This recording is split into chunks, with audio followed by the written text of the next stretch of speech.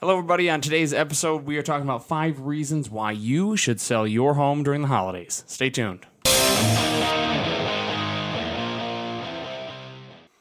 Hello, everybody. I'm Peter Toring from Coldwell Banker here in Macomb, Michigan, and we're going to talk about 5 reasons why you might want to sell your house during the holidays. So, as we are between Thanksgiving and Christmas here in Metro Detroit, sometimes the last thing on your mind could be moving. You've got your kids out of school. You're trying to shop around for Christmas gifts. But a lot of people don't know that selling before the holidays can still be a great idea. You can still be out of your home even right around the end of the year here. So number 1, we'll jump right into it. Lack of competition. A lot of people sell their houses in spring and summer. A lot of people are out looking, doing open houses. The weather's nicer, the days are longer, it's not getting dark at what seems like 3 o'clock in the afternoon. But the winter still is a great time. So especially if you have a nice-looking house, it can be an absolutely great time. Not a lot of people are selling, and there's still buyers out there. So, which leads me to my next point here.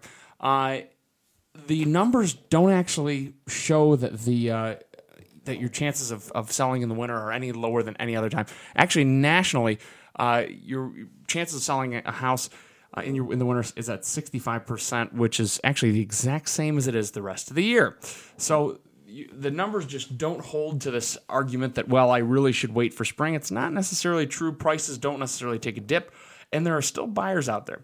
Now, the one thing you might notice is that you're going to have less showings. There are less buyers out and about, but the buyers that are out traipsing around through the snow at 28 degrees are more serious buyers. So the which leads us to number 3, we got flexible schedules here. A lot of folks here are taking their vacation times between Thanksgiving and Christmas here, or between Christmas and New Year's. And although people have got a lot going on, it's still a great time to go out and look at houses. So this is a great time. People have got, they're not just limited to nights and weekends, especially with the nights being so short. Folks don't want to go out and look in the dark. Right before the holidays can be a great time to get people through your home. So, which normally you may not be able to. Number 4, guys, your house probably never looks better than it does decorated for the holidays. So you've got cookies, you've got Christmas music, you've got a fire going, maybe your tree's up. It is a great time. Your house never looks better. It's warm and inviting, and there is just something about the appeal of Christmas decorations that we all like. It always makes your house seem to feel just a little bit warmer and more homey. Number 5, New Year, New You, or New Year, New Everything.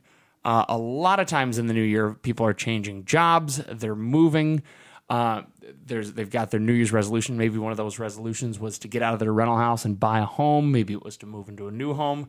So there's a lot that's going on in the new year here. And if people are trying to move right around the start of the new year, they're going to be looking right now. So I know it might not be the most appealing thing in the world with everything else going on. It's very tempting to sit back and just say, well, we'll deal with it in the spring. But, there might not be a better time than right now to move.